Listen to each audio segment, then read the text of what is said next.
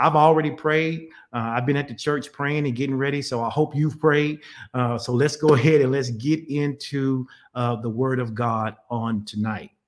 Here's what I want to talk about. If you saw my message, it was on one of the Facebook pages. I told you tonight we want to talk about what it means to thrive through the storm. What does it mean to thrive through the storms? All of us at some point in our lives will have to deal with the storms. And on Sunday morning during the October huddle, Pastor Sean and I were ministering to our partners who were in attendance.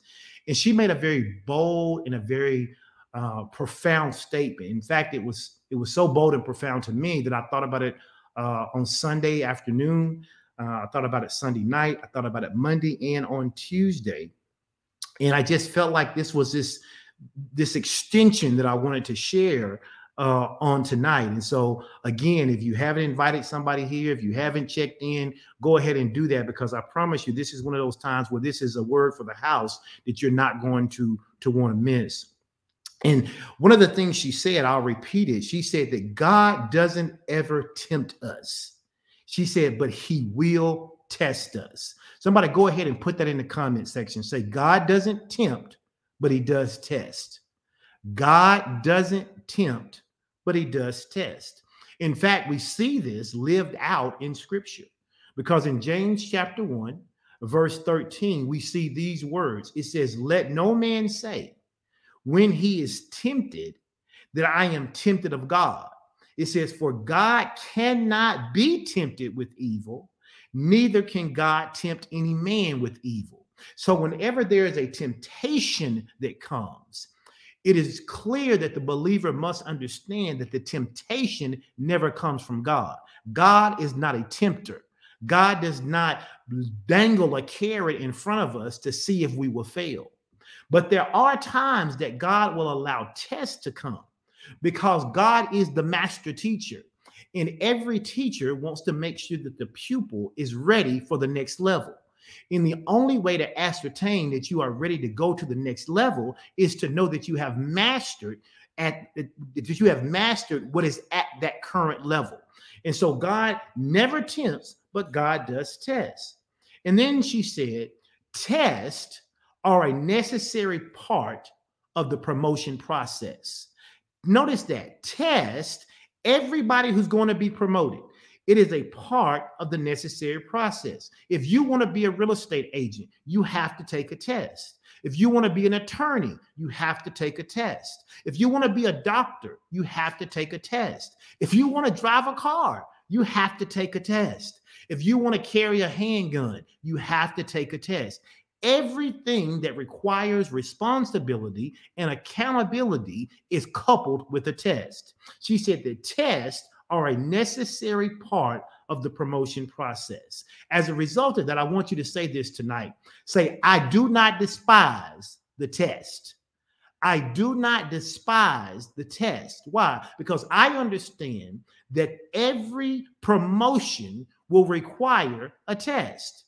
And a test is different than being tempted. And we'll talk about that and lay that out for you. Now, as soon as she uttered those words, I was standing to her left in the sanctuary on our campus, and I literally heard Holy Spirit say to me, and I said it to you guys who were in service. For those of you who weren't, it may be the first time you've heard this, but I heard Holy Spirit say, every test is just another platform for progress. Every test is just another platform for progress. And so if God has said to us that this is our year of great progress, then it makes sense that this will also be a year of many tests. Because it's a year of many tests doesn't mean we have to be afraid of the tests, because as you matriculated through school, anytime you had studied and prepared, you were confident to take the test. God has been preparing us all this year with all the teachings that he has allowed you to hear and to be a part of. He's laid up on my heart to share, Pastor Sean's heart to share, Chandra's heart to share, Ralph's heart to share, Pastor Nitra's heart to share, everybody who we've brought before you to minister, Pastor Cynthia when she was with Pastor Sean in different venues, everybody we've brought together to minister to you that has been preparing you to pass the test. See, God has called us to live a life of unlimited possibilities, a life that is both extensive and broad, and one that exists without limits. That's why when we were teaching the lesson and we were saying, hey, God wants you to live your life without end. God wants you to have unlimited opportunities. He wants you to have those opportunities, but you must be willing to pass the test. You must be willing to thrive through the storm. But living a lifestyle which is pleasing to God involves our total reliance on Him every single day. When we live our daily lives in complete dependence on God, with no self-effort involved at all, we not only give glory to God, but we become equipped to pass any and every test that comes our way.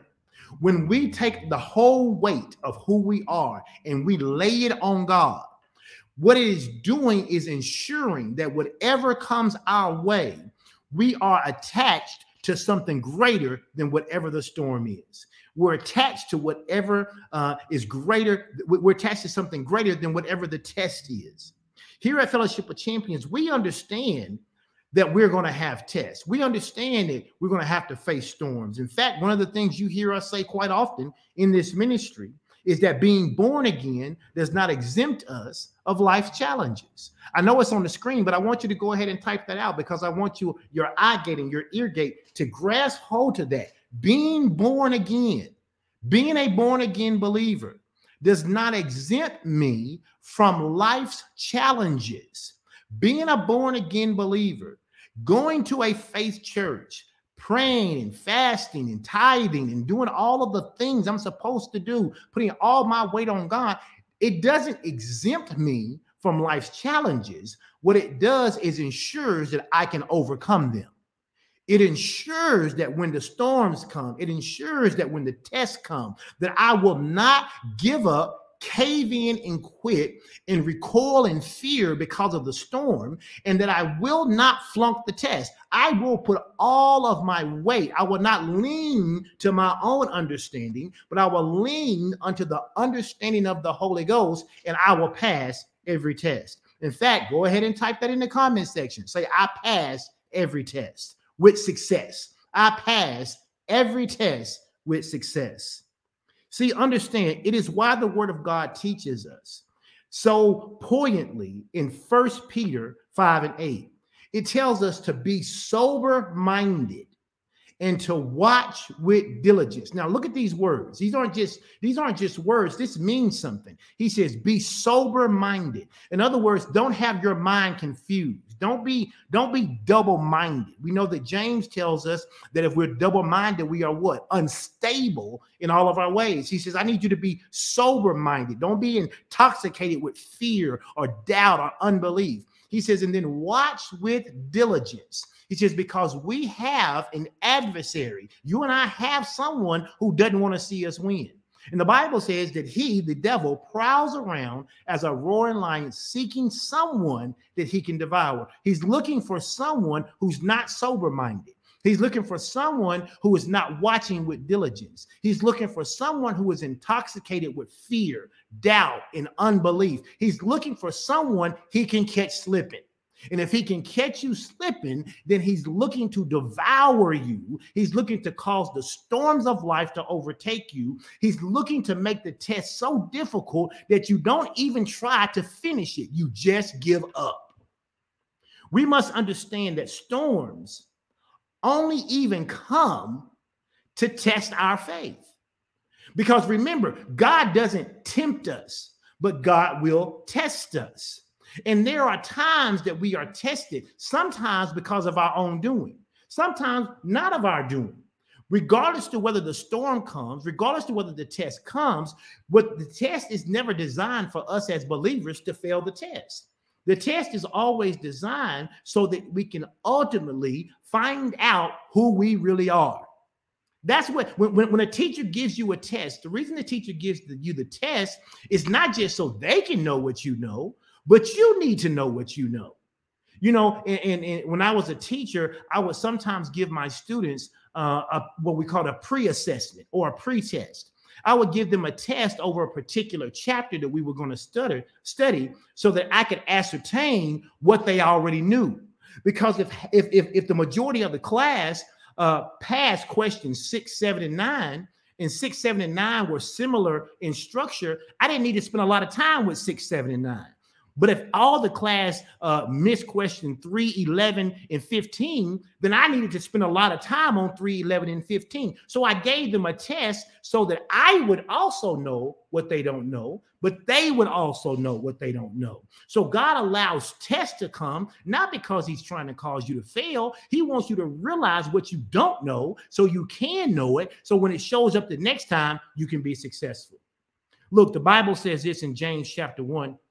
Verse 2 through 4 in the King James Version. It says, my brethren, count it all joy when you fall into diverse temptations, knowing this, that the trying, watch this, of your faith, what does it do? It worketh patience. What is patience? It's not just sitting around and, que sera, sera, whatever happens, happens. No, patience is that word consistency.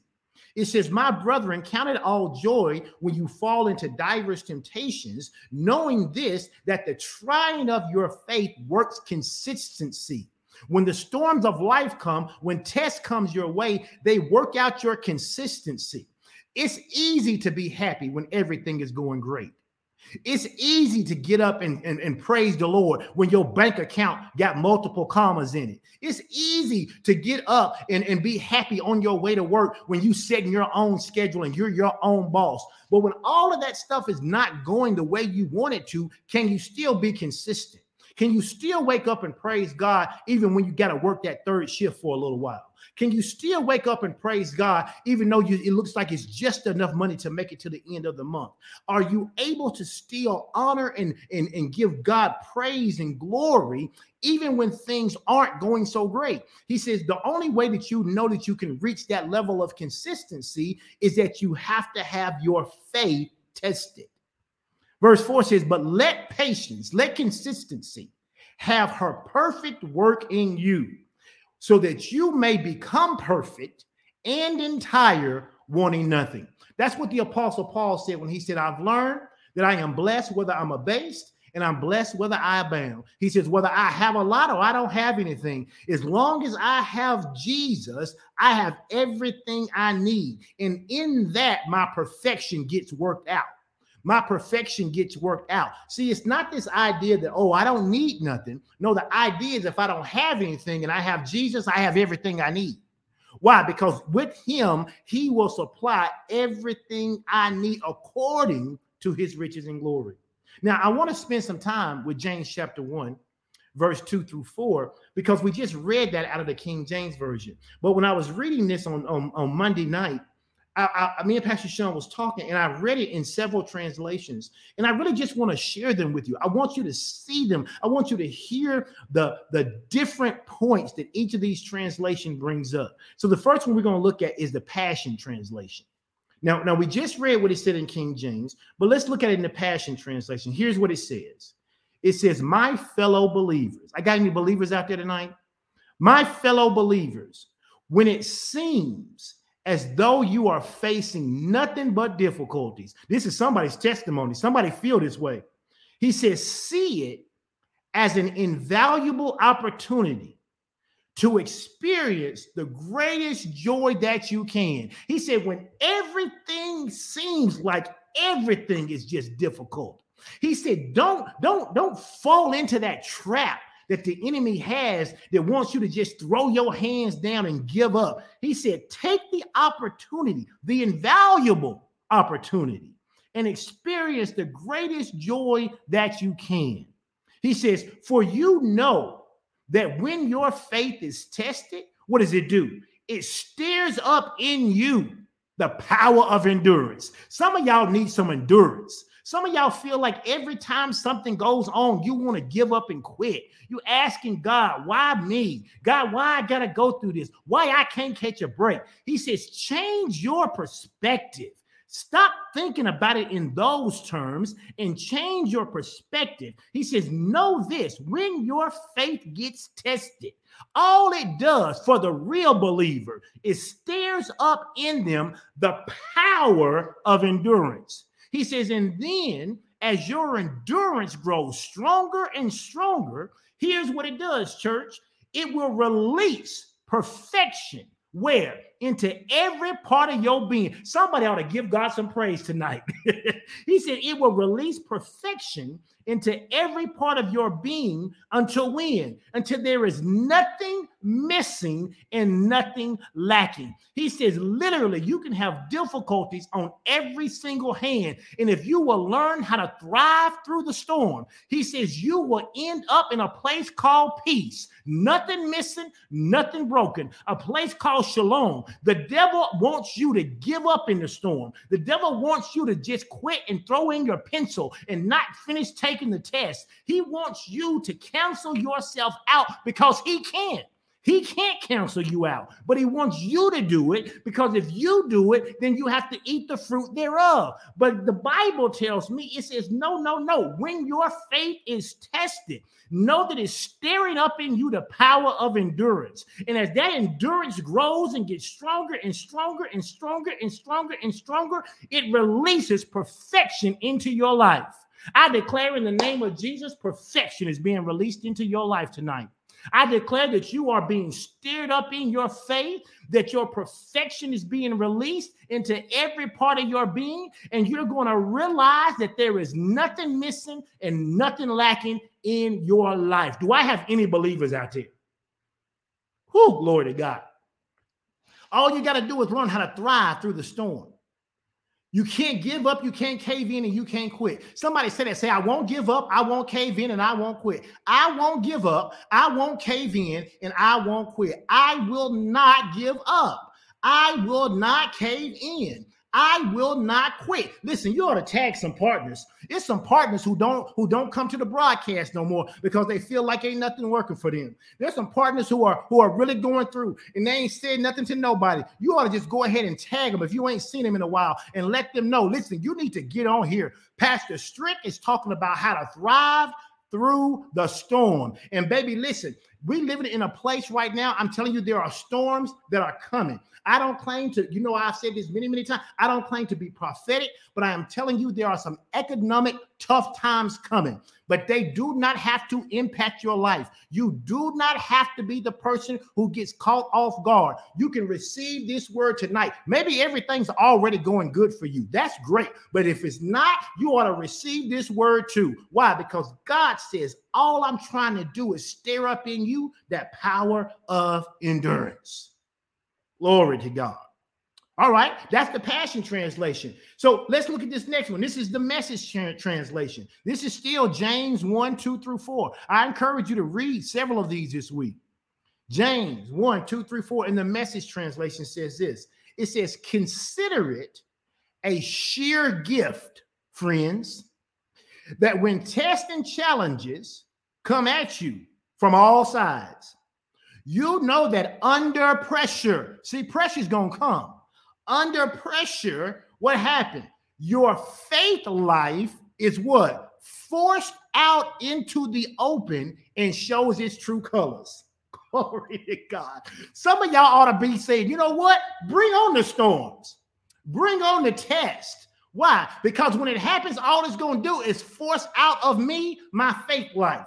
My true colors are going to show up. Give me a bad doctor's report. My true colors going to show up. Let me get laid off. My true colors going to show up. Let me have some issues in my marriage. Watch my true colors show up. I'm about to allow this. Devil, you think you squeezing me, trying to kill me, but all you're doing is squeezing me and allowing my faith to show up in a way that I didn't even know I had. Why? Because I trust God. Glory to God. He says, so don't try to get out of anything prematurely. Don't go in your closet and pray, Lord, remove this bitter cup from me. Lord, help me. Lord Jesus, Lord Jesus, Lord. No. Stand firm in the face of adversity. Stand firm when the storms come. Stand firm when you got to take the test. He says, and when you do, he says, your faith life will be pressed out or forced out into the open, and it'll show you your true colors. See, some of y'all think you got faith, but you only got faith because you ain't been tested. You don't know what kind of faith you have until your faith gets tested. Once your faith is tested, then you can say, see, even when everybody else was telling me to give up on God, I didn't give up on God. That's what happened to Job. You know the story of Job. The Bible says that in Job lost everything. He lost his house, he lost his cattle, he lost his kids, and the only thing Job was left with was a couple of friends and a wife who basically told him, look, man, you ought to just curse God and die. But Job said, no, when I lost the cattle, when I lost my kids, when I got the bulls on my body, when the devil was given permission to do everything he wanted to me, but take my life, I still know God is who he says he is. And as a result, Job stayed there and he kept fighting through the storm. He kept passing the test. And the Bible says that literally he got back everything and then some that he had lost, but he never cursed God. He never turned his back on God. He never denounced God. He never blamed God. And some of you right now, you could turn your life around if you stop blaming God. Well, I lost my mother. I lost my father. That wasn't God's fault. Well, I didn't get the job. That ain't God's fault. Well, I didn't get the man or the woman that I want. That ain't God's fault. If it was a test, then God, I'm standing with you. I'm not going to be moved. I'm going to set my face like flint. I'm going to stay right here because God, what I know is that in the end, everything I need is met in you. You will push me to perfection. He says, so don't try to get out of anything prematurely. Let it do its work. So you become what? Mature and well-developed, not deficient. Do you see this last part? I'm going to let somebody just see this last part for a second before I even read it. I just want you to just look at it. So that you will be what? Not deficient in any way. Somebody declare, I'm not deficient. Somebody declare, I'm not deficient. What does that mean, Pastor? That means I'm never without. That means I ain't ever coming up short. And today is the brokest I'll ever be. The rest of my life, I'll never be this broke again. Whatever it is today, I'll never be this broke. This is the sickest I'll ever be. I'll never be sicker than I am today. Why? Because I will not be deficient. I will not be lacking. I will not come up short in any way. In any way. Glory to God. All right, let's finish with the Mirror translation. I'm going to finish with the Mirror translation. Now, the Mirror translation is a little deep, but I like this one. Notice what it says. It says, temptations and contradictions. They come in different shapes, sizes, and intervals. Ain't that the truth? Ain't that the truth? Listen, what I face ain't what Said face. What Said face ain't what Chastity face. What Chastity face ain't what Everett face. What Everett face ain't what my mama face. What my mama face ain't what Brenda face. What Brenda faced ain't what Sean faced. Listen, they come in different shapes, in different sizes, in different intervals. But be clear, their intentions are all the same. Glory to God. It is always to suck you into their energy field. They want you to be as doubtful and as unbelievable as it is. That temptation wants to suck you into its energy field. It wants to pull you from light over into darkness. Glory to God, I done preached myself happy. Listen, it wants to pull you. It wants to grab you and take you from the winning side and pull you all the way over to the losing side. The Bible says, however, I like that, however. That means I got some choice in this thing. He says, however, my friends, your joy in who you are, it says, however, my friends, your joy in who you know you are, it leads you out triumphantly every single time. How do you get the win? By knowing who you are. Pastor Sean has said so many times, the Lord wants to reintroduce you to yourself. Why does the Lord want to reintroduce you to yourself? So you know who you are. Somebody go ahead and declare that tonight. Say, I know who I am in Christ. Say, I know who I am in Christ. Glory to God. I know who I am in Christ. And because of that, he says it's going to lead that knowing who Christ is in you, who you are in Christ, it leads you out triumphantly every single time. Verse 3 says this, here is the secret. It says joy is not something you have to fake. Glory to God. I ain't got to fake this joy, y'all. Forget all that fake it till you make it. I don't have to do that. All I have to know is who I am in Christ. He says the secret is joy is not something that you have to fake. I ain't making this up. This is in the word. It says it is the fruit of what your faith knows to be true about you. My God, today, if your faith knows who you are in Christ Jesus, you can be happy in any situation. You ain't ever got to be down and depressed. Listen, I'm one of those people, I don't like daylight savings time when it changes and it has to go back an hour when it gets dark at 5 o'clock. But I decided years ago, I was not going to allow daylight savings time, or the ending of daylight savings time, I guess it's really called. I was not going to allow that thing to mess with my attitude. I wasn't going to snap at my wife. I wasn't going to bark at my kids. I wasn't going to be mean and pitiful because the time changed. Why? Because the secret is that I got God in daylight savings time, and I got God when the time goes backwards, when the time goes forward, and if I fly and change time zone, it's the same God.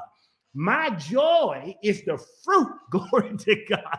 It is the fruit of my faith and what my faith knows about me. The Bible says, you know that the proof, because Bishop Oyedepo says it like this, your faith must have proof. If your faith doesn't have any proof, we don't know that you actually have any faith. He says, you know that the proof of faith results in a persuasion that remains, watch this, constant in contradiction. Glory to God. I wish I had somebody in the building with me tonight. Listen, watch this. He says, you know that the proof of faith results in a persuasion that remains constant in contradiction. That means that even when things are not going the way I want them to, even when things are helter-skelter and everything is going crazy all around me, my faith doesn't move. The proof of my faith is that the result of my faith is that it remains constant in the face of contradiction. But Pastor, how can you give God praise when the doctor just diagnosed you with cancer? Because it stays constant in contradiction. How can you give God praise when you just lost the baby at 6 months in your belly? Because I remain constant in contradiction. But how can you still be praising God when the man or the woman you said you love just told you they wanted a divorce? Because I remain constant in contradiction. No matter what's going on in my life, glory to God, I remain constant in contradiction. My faith doesn't move because I don't walk by sight. I walk by faith. I don't live my life based on this temporal realm. Just because I can taste it, just because I can smell it, just because I can see it, just because I can feel it, just because I can hear it. Those things are subject to change. But what's not subject to change is the word of God. The Bible says heaven and hell would pass away before a single one of his words would change. So if I stand on God's word, I can remain constant in contradiction. Glory to God. It says this in verse 4, steadfastness, glory to God. It provides you with a constant environment, a consistent environment. Steadfastness provides you with a consistent environment. And so patience, consistency prevails and proves your perfection, how entirely whole you are and without any shortfall. Glory to God. Somebody go ahead and type that in the comment. Say, I have no shortfalls. I don't have any shortfalls in my finances. I don't have any shortfalls in my health. I ain't got no shortfalls on my job. I don't have any shortfalls in my mental faculties. I don't have any shortfalls in my physical body. I have no shortfalls. Is this making sense to anybody out there tonight? I'm preaching myself happy. I don't know. Listen, I don't know about you, but this just stared me up on Sunday when Pastor Rashandra Dennis Strickland said, God will not tempt you, but he will test you. Because I have known this to be true, but I wasn't sure I could articulate it that way. And when I heard the Holy Spirit say, just know every test is a platform for your progress. And I said, God, what does that mean? He said, learn to thrive through the storms. Oh, glory to God. We must realize that what separates those who survive the storms and those who don't has nothing to do with what their lives, it has everything to do with what their lives have been built on. Understand this. Everybody faces a storm. Folk who are saved face storms, and folks who are not saved face storms. But we must realize that the thing that separates those two from those who survive the storms and those who don't, it has everything to do with what their lives have been built on. In order to live a life without limits, we must be willing to do things God's way. In today's culture, the lines that divide what is right and what is wrong are constantly being blurred more and more every single day. And as I said on Sunday, while there may be ambiguity in the world, there is no ambiguity in the Word of God. The world will tell you, oh, well, this used to be the standard, but now this is the standard. Oh, this used to be the thing that people said was wrong, but now that ain't wrong no more. Listen, all of that stuff can change, but God's word is consistent. God's word is not ambiguous. We know what it says. It means what it means. Just as we've seen many times before in the word of God, I said this on Sunday too, that there's always a choice between twos. God's going to always give us a choice. In the midst of the storm, we always have a choice. The choice is to trust God or to lean to our own understanding. We see this with Peter. When Peter was out on the water and Jesus was walking toward him. And as Jesus was walking toward him, Peter said, Lord, is that you? He said, if it be you, then bid me to come. Well, the Lord couldn't say, well, don't come because it ain't me, because it was him. The Bible said the Lord can't lie, so he says, it's me, come. And the Bible says that Peter began to defy physics, that he began to walk on water. The Bible says that as he was walking on the water, watch this, the enemy did not want Peter to understand and recognize the supernatural ability that he had. So what did he do? He used the environment. He used what was around to try to stir up Peter's vision. The Bible says the wind started to blow, the waves started to raise. And as Peter took his eyes off of Jesus and he began to look at the storm and he began to look at the wave, the Bible says he began to sink. Why? Because in the midst of the storm, your eyes need to be focused on the one who has dominion over the storm. And the Bible says that Jesus reached out his hand and grabbed him. And here's the good thing about that story. We talk about Peter and how he looked away from Jesus and he began to sink, but we don't spend enough time talking about how Jesus will grab you in the midst of the storm. That even if you ain't doing it 100% right and you begin to sink, the Bible says Jesus was there and reached out and grabbed Peter's hand. Some of you are going through some stuff right now. You ought to let the Lord grab your hand. You ought to let the Lord reach out and grab hold to you tonight. But he always gives us a choice between twos. He says you can have life or death. You can have heaven or hell. You can choose God or Baal. You can be a sheep or a goat, or you can be wheat or you can be tare. He says you can take the narrow way or you can take the broad way. The choice has been laid down plainly for all of us. But be clear, there is no third option. Hear me when I say that. There is no third option. You will either trust God or not trust God. There is no in between.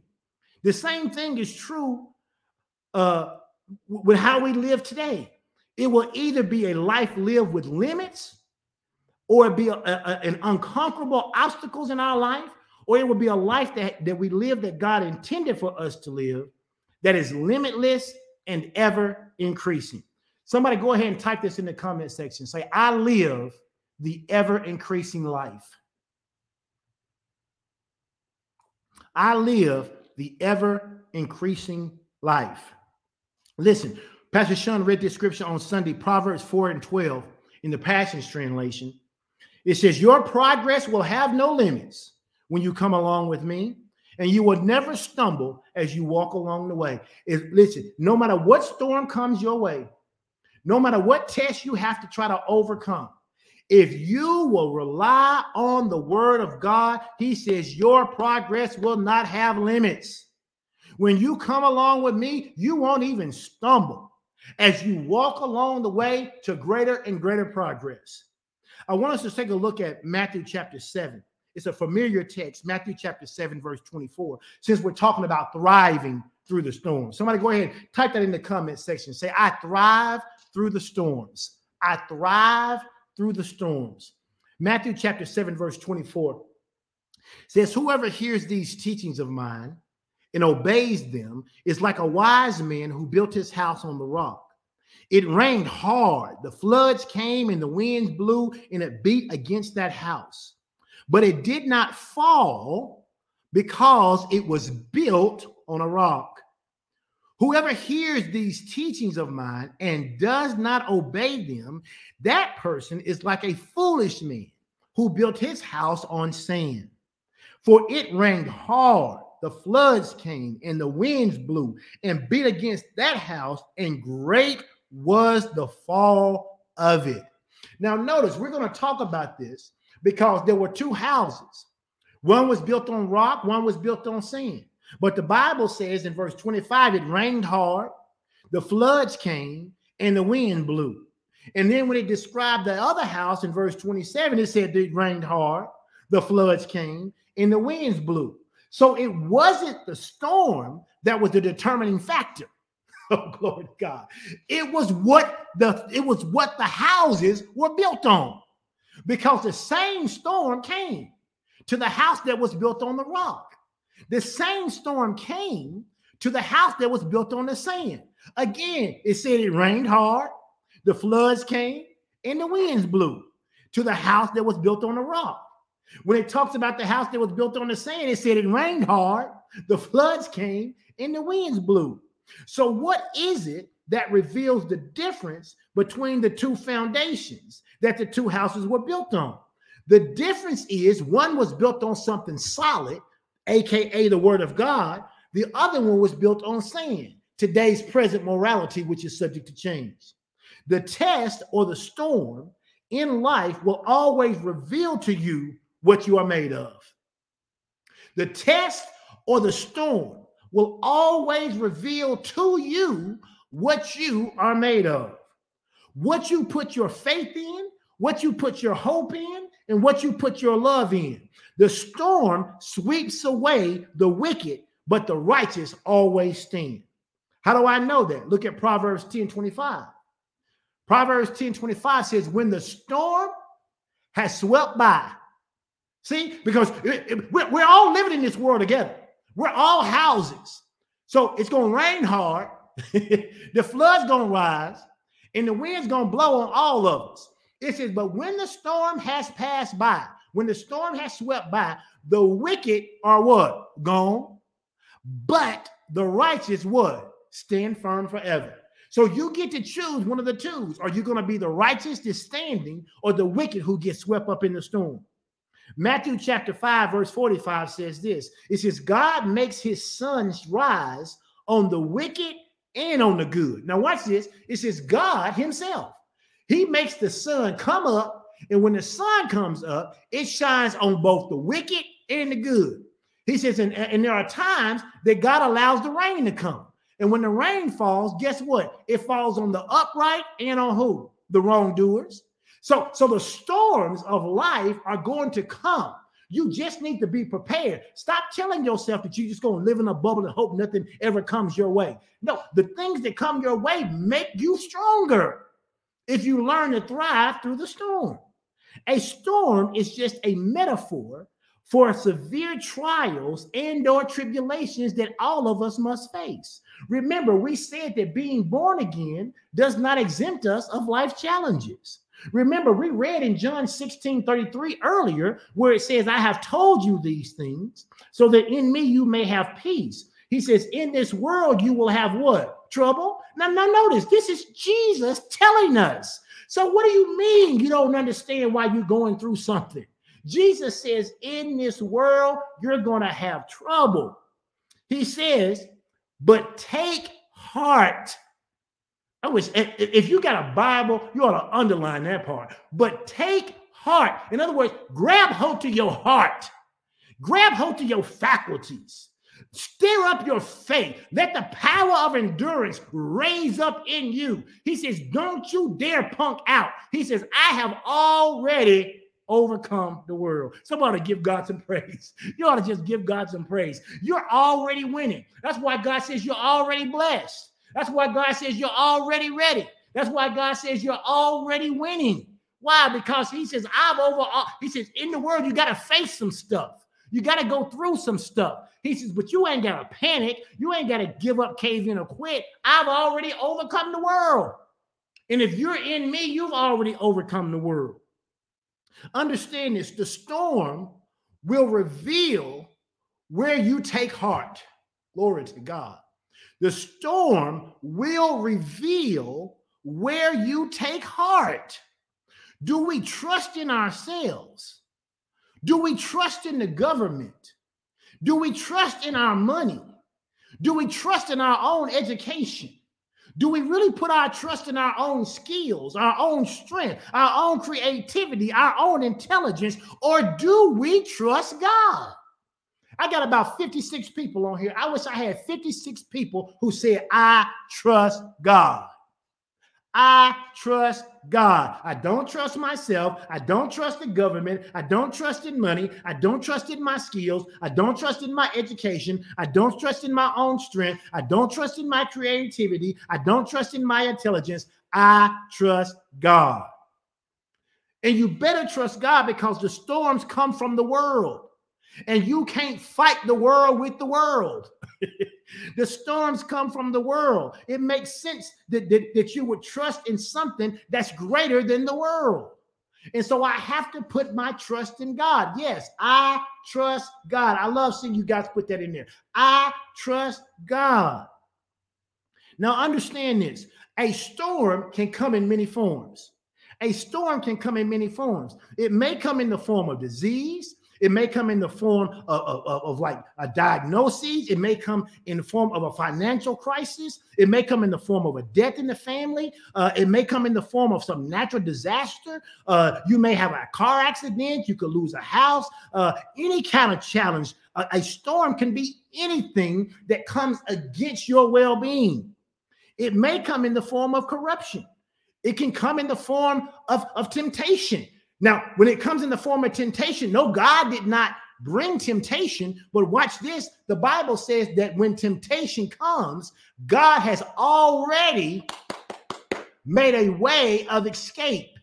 That's how you know temptation doesn't come from the Lord, because God wouldn't give you temptation and give you a way to escape it. He says, listen, I know that the enemy is out there. You have an adversary. So when temptation shows up, I'm going to give you a way to escape it. He says, and when the test comes, I'm going to give you a way to pass it. And when the storms come, I'm going to give you a way to thrive through it. Sometimes people forget who they should rely on in life. And the storm is necessary sometimes to remind them. If it weren't for the storm, Jonah would have been swallowed by the great fish and thought that, you know what, maybe it's not such a bad idea that I go and obey God. See, there are some things that we do that cause the storms. When Jonah was told he needed to go preach at Nineveh, and he says, no, I don't want to preach to them. I'm going to go somewhere else. The Bible says he got in the boat and went someplace else. But in doing so, he was swallowed by a great fish. And in 3 days of being in the belly of that fish, the Bible says he came to himself. And when he came to himself, that the fish vomited him up. And when it did, he got himself together and he went and obeyed God. Don't find yourself in the belly of a fish before you decide to obey God. Just obey God. Because if you obey God, there are some storms you can avoid. Y'all remember we talked about Job's storm earlier. And when we talked about Job's storm, we talked about how he endured. Understand, you must learn to endure. Paul told Timothy, he said, you got to learn to endure hardship as a good soldier. See, so when you are a soldier, and we sing that song, I'm a soldier in the army of the Lord, well, soldiers don't turn and tuck tail every time something goes wrong. You must learn to endure. You must learn to survive. You must learn to overcome, and you must be a person who understands God wants you to thrive through the storm. You got to become resolute. You got to become a person who's willing to stand in the midst of the storm. But how do you stand in the midst of the storm? Because you can't just be a hearer of God's word. You must be a doer of God's word. Look at what the Bible says in James 1:22. In James 1:22, he says, but be ye doers of the word, and not what? Hearers only, deceiving your own self. You must learn to put faith into action. You got to prove to yourself that you believe what you say you believe by having some corresponding action. If the Bible teaches you to tithe, we know you believe it because you tithe. If the word tells you to pray, we know you believe it because you pray. If the word tells you to love, we know you do. We know you believe it because you love. If we hear the gospel telling us that we shouldn't judge, we shouldn't lie, we shouldn't complain, we shouldn't covet, we shouldn't gossip, we shouldn't steal, lust, hate, or doubt, then we don't do those things. If we hear that we are to help the helpless, we are to feed the hungry, we are to provide for the poor, we are to pray for the sick, we are to encourage those in despair, we are to visit those that are lonely, then we don't merely hear it, but we hear it and do it. How do you thrive through the storm? By doing the word. So what separates the wise man from the foolish man in the story that we read earlier? Both houses look good before the storm. Right now, there's a lot of folk out there, and everybody looking good. Folk who serving God look good, and folk who saying they ain't got nothing to do with God looking good. They driving good, they living good. They talking about I'm not religious, I'm spiritual. They talking about it's multiple ways to get to heaven. I don't want to offend nobody. I only do Christianity. Everybody looking good, but when the storm comes, everybody doesn't finish good. Because the Bible says in Proverbs, we read it earlier, it says that when the storm is over, it says the righteous are going to stand, but the wicked is going to fall. So let me give you these three things. Let me give you these three things in which you can thrive through the storms of life. I'm not going to finish this message tonight. I may have to come back next Wednesday and finish it because I really want to take the time to give it to you. And I don't want to rush, and I got some more. But let me give you these three things, and we're going to get out the way. I want to give you three ways in which you can thrive through the storms of life. Are you ready? Number one, you got to be willing to face the storm. Make that declaration. Say, I'm willing to face the storm. If you're going to win a football game, you know what you first got to do? Show up. You got to take the field. Listen, people know I like the University of Alabama football team. More importantly, I like Nick Saban as a coach, okay? So I cheer for Alabama, all right? But here's the thing.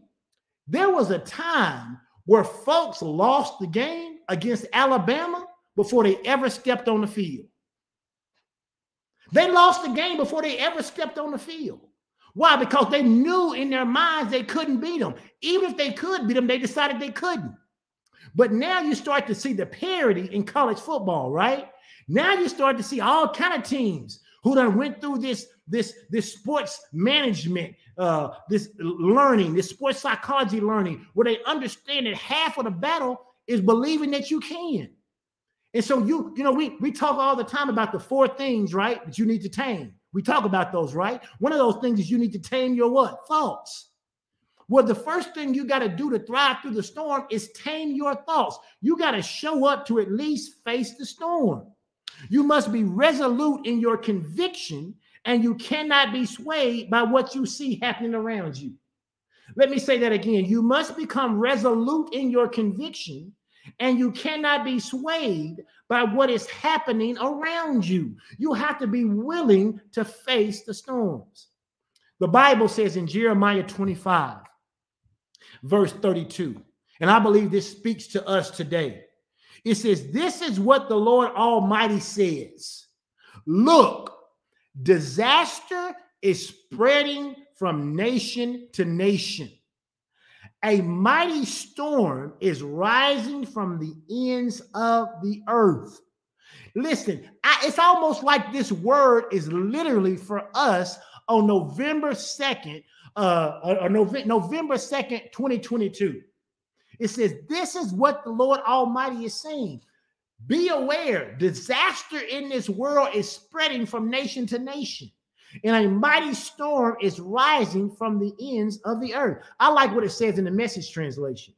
It says, "Prepare for the worst. Doomsday. Disaster is spreading from nation to nation.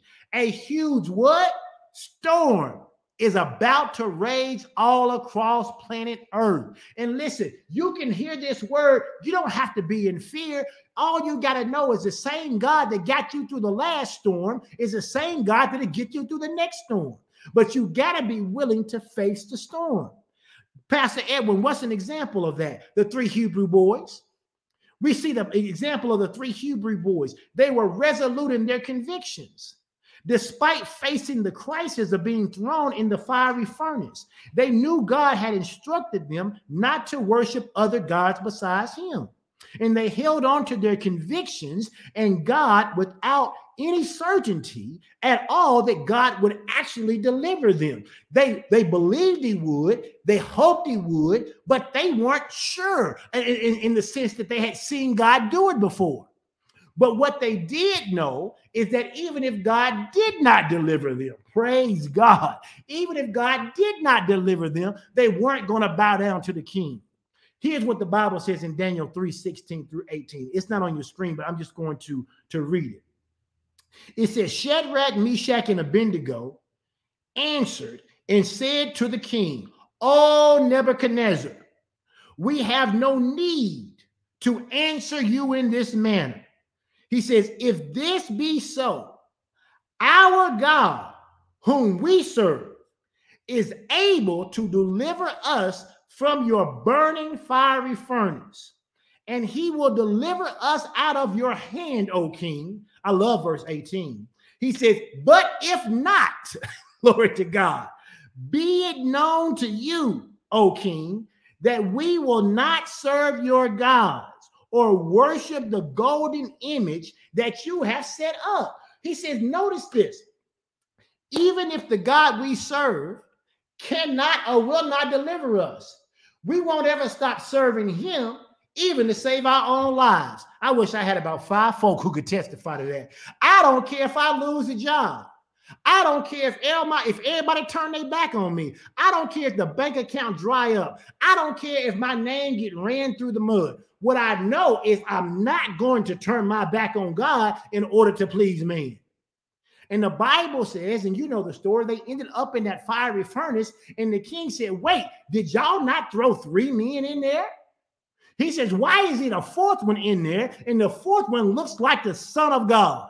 The Bible says that when they got them out of the fiery furnace, watch this, it said you couldn't even smell the smoke on them. I am telling you, when you go through the storm, listen, when people start looking at you, they're going to say, "Baby, you don't look like what you've been through." That's right, because I have been thriving through the storm. I'm not just barely making it, baby. The storm came, and I'm better today than I was when the storm showed up. The Bible says that those 3 boys went into that fiery furnace, and when they came out giving God glory and praise, and the smell of smoke. What you've been through won't even be on you anymore, glory to God.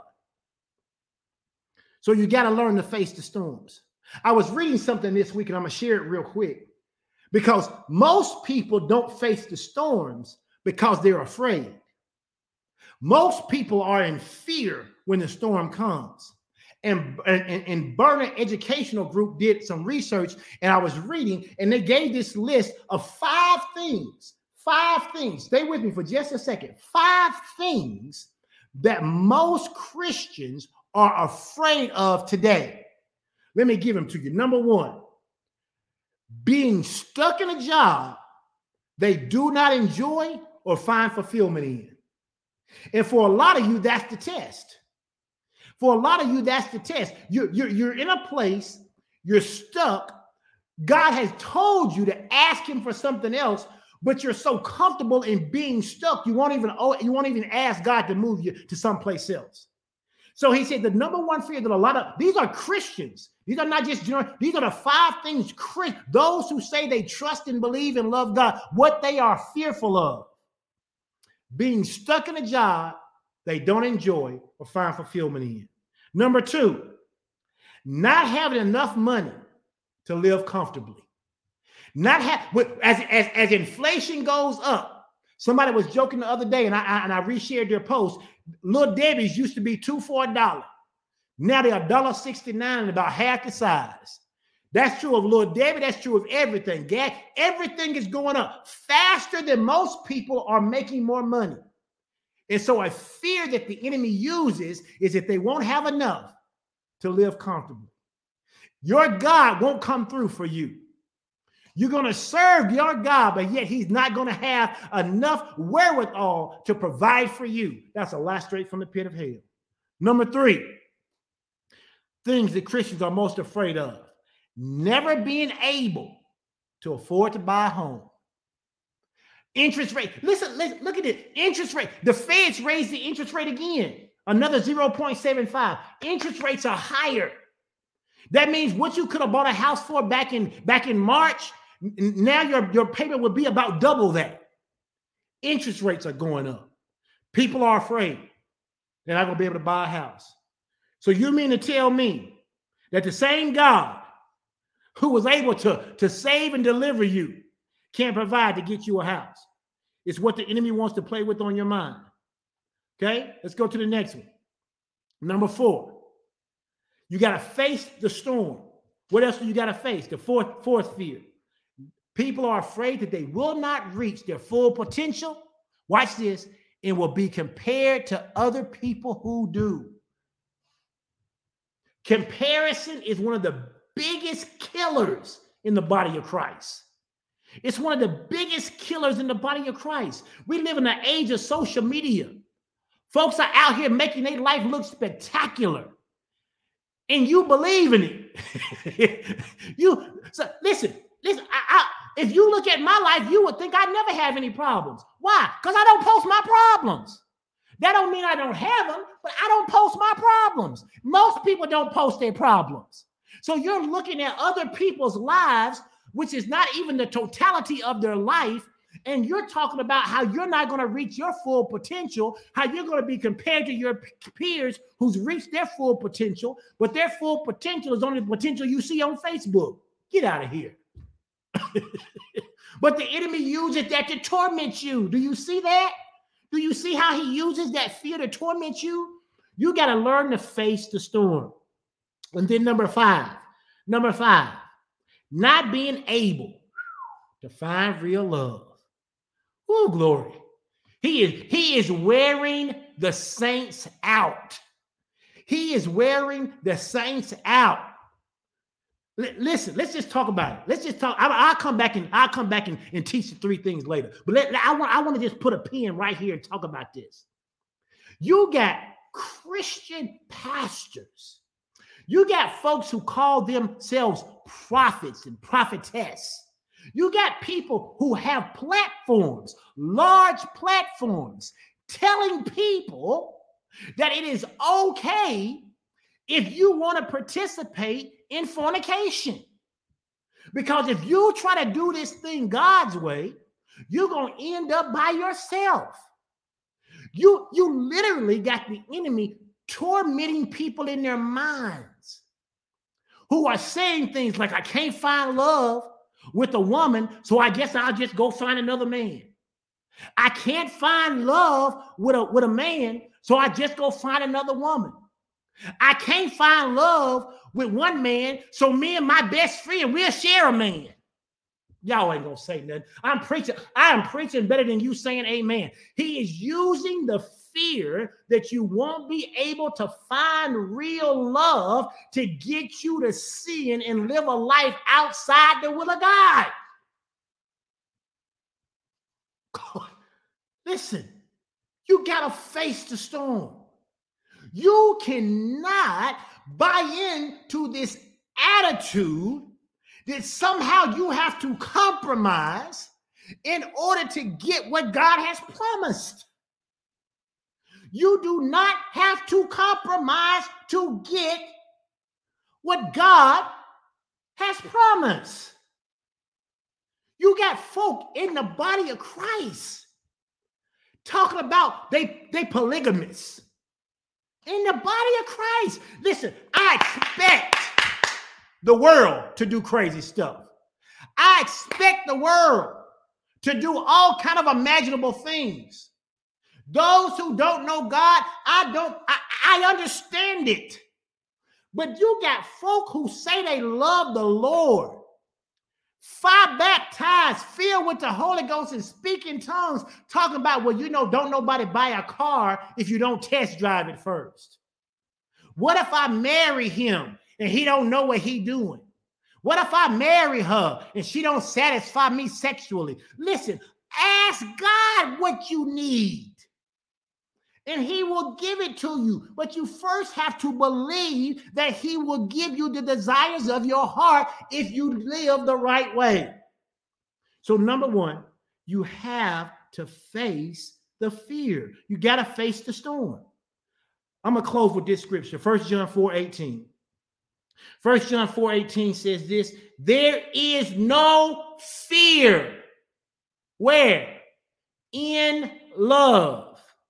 Why? Because perfect love casts out fear. Because fear, storms, tests, and trials inherently bring with them torment. And if you give into the test, if you give into the trial, if you give into the storm, then you will give into fear. He says, so don't do it. Stay rooted and grounded in me. I am perfect love. I cast fear out of doors. It says, he that feareth, he that gives into the storm, it says he is not made perfect in love. I want to read this out of the Mirror translation. It says, fear cannot coexist in this love realm. Somebody ought to type that in the comment. Fear cannot coexist in this love realm. It absolutely cannot. Wherever you are, wherever God is, fear cannot exist. There is no fear in love. Love expels fear out of doors. It says fear cannot coexist in this love realm. The perfect love union that we are talking about, here's what it does, church. It expels fear. Fear holds on, gosh, to an expectation of crisis. That's what fear does. Fear attaches you. My God, are y'all listening to me tonight? Fear adjoins you with an expectation of crisis and judgment. It says, which brings separation. And it interprets it, watch this, as a due punishment. I don't know. I wish I could open your brains and pour this into you. It says fear holds on to an expectation of crisis, and it interprets it as due punishment, a form of karma. And then it says it echoes torment and only registers in someone who does not yet realize, my God, the completeness of their love union. Do you remember when Pastor Sean and I spent all that time preaching that message about you are complete in Christ? We spent an entire series talking about you are complete in Christ. He says fear speaks, and what it does is it doesn't echo. And it just keeps echoing until it finds somebody that it can rest with. You ever been in a mountain area and you say your name and you be like, say it. It goes, say it, say it, say it, say it, say it, say it. It just keeps going over and over again. That's what fear does. Fear says, you're not going to make it. You're not going to make it. You're not going to make it. You're not going to make it. You're not going to make it. Until fear finds someone who is not complete. They don't realize their completeness because you are complete in Christ, but you don't realize your completeness in his love union. It says, and because you don't realize that, then that word that goes forth entangles you. And as a result, you grab hold to something that never belonged to you. Fear echoes a word and you grab hold to it because you did not realize your completeness in Christ. You didn't realize that you were complete with the Father. You didn't realize you were complete with the Son. You didn't realize you were complete with Holy Spirit. You didn't realize it. And as a result of not realizing it, then you didn't realize you had the power to face the storm. Listen, I'm going to end right here. I know we got 2 more things to cover, and I got some other things to cover, and we'll come back. Maybe next week we'll check and see. But listen, this is enough for you to study this week. This is enough for you to study. This is enough for you to study this week. I'll go ahead and tell you the second thing was live in obedience. The second thing was live in obedience.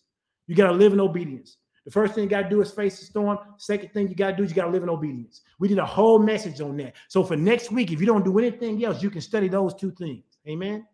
Listen, I thank y'all for hanging in there. It's 9:10. My hour is up.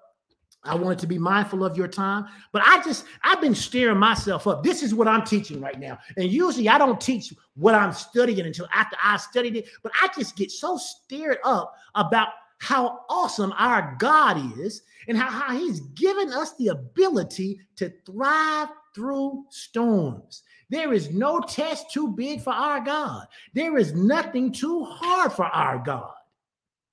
If we face the storm and walk in obedience, then the third thing is easy. We make the storm our platform. Those are the 3 things. We make the storm our platform.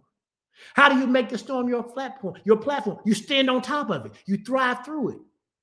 And next week when I come back, what I want to do is I want to talk to you specifically about how you do that third thing. How do you make the storm your platform? Amen. Listen, let's run through our announcements real quick. Today is Wednesday, and so our next opportunity to get together will be on Friday morning. Friday morning, join us at 6:30 a.m. Central Standard Time. Okay, Central Standard Time for Champion Circle. It's one of the times during the week. We come together twice during the week to pray. This is one of those times. The champions show up at 6:30. Listen, the other week we had 77 people on. I would love to get to 80. Will you join me this Friday morning? Will you join us this Friday morning? Let's get to 80 people. Even if you got to turn it on and you got to walk around and be getting dressed and getting coffee or whatever you're doing, turn it on. Join us. Let's get to 80 this week. Amen. And then, as you know, on Saturday, we ask you to spend time with your family to relax and have a good time and get rested. On Sunday morning, remember, there will be no Christian Valley worship this Sunday morning. Her and Elder Nigel are celebrating their anniversary. Praise God for them. But listen, you're going to be in for a treat because I am actually not going to be here this Sunday, and neither is Pastor Sean. That means you get to hear from Pastor Ralph. And listen, you know Pastor Ralph going to bring the fire, so you don't want to miss it. So join us on Sunday mornings. Typically, we're on at 9:30. This week, it'll be Pastor Ralph. He's going to come. He's going to share the word. You're going to be blessed. You're going to have a great week. And then on Monday is typically Strategies for Success. I don't think my wife is going to be doing Strategies for Success. She may do it from the beach. I don't know, because we're going to take us a short little vacation and enjoy ourselves and get rested up and get ready for this fire experience in December. But she may do that. She may not. So you just have to make sure that you are friends with her on Facebook, on her private page. On her general page and her business page. And if she comes on, then she'll be on there for Strategy for Success at 12 noon. I won't. I'll be on the beach. And then on Tuesday, on Tuesday, we come together and we have prayer, 8 p.m. Central Standard Time on Tuesday night. we know that something supernatural happens when we pray. Something supernatural happens when we pray. And then we'll be back here on Wednesday for Ignite at 7 p.m. And then I think I'm gonna be back with you next week. I think I want to come back. I'm gonna talk to the powers that be and see if they'll let me come back. And I'm gonna teach again next Wednesday because I really wanna finish up some of this teaching. The powers that be said yes. Praise God. All right. So I'm gonna come back next Wednesday and we're gonna finish up this teaching. Listen, I want you thriving. I want you being successful in every way. I want everything that God has called for you to come to pass in your life. It is my passion for you.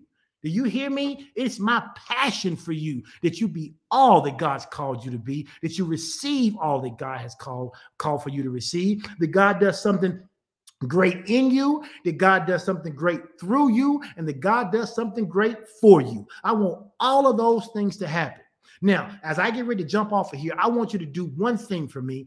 Before you go or whatever you got to do, tell me one thing you got out of this. I'm going to go back and read the comments later on tonight. I may read some of them on the plane tomorrow, but I want to know because it's going to help guide my teaching for next week. Let me know what you got out of this. Let me know what you're going to do differently. Let me know what God said to you. What did Holy Spirit say to you about facing your storms? What did he say to you about not giving up, caving in, and quitting on the test that's before you? What is God saying to you? What are you going to do differently as a result of hearing this word? I don't want you to just say, whoa, Pastor Edwin was excited. I want to know what you're going to do about it, though. I want to know how you can improve and how I can help you.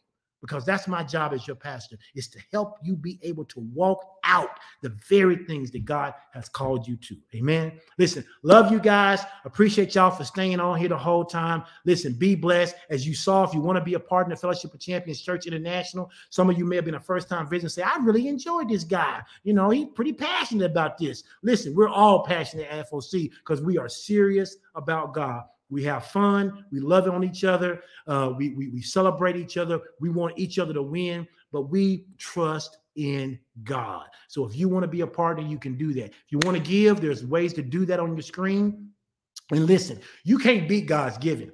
I tell people all the time, you can't beat God's giving. The life that I get the chance to live right now is a total result of my faithfulness to God where my giving is concerned. Amen. And so you can give to Givelify, Push Pay, Tithely, Text to Give, or PayPal. And listen, I don't usually always say this, but I'm going to say, if you are blessed by the word tonight, you ought to sow.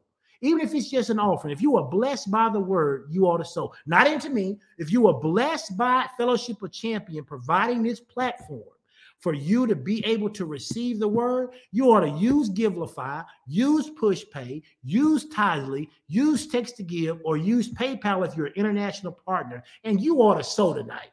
You ought to sow into the seed. And here's what you're sowing for.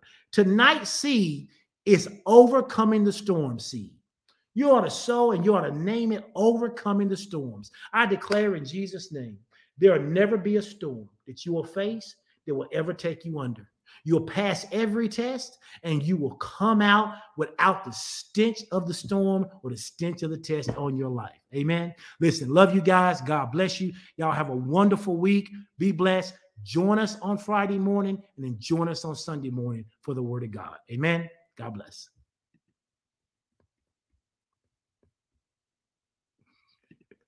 It's okay. Don't worry about it.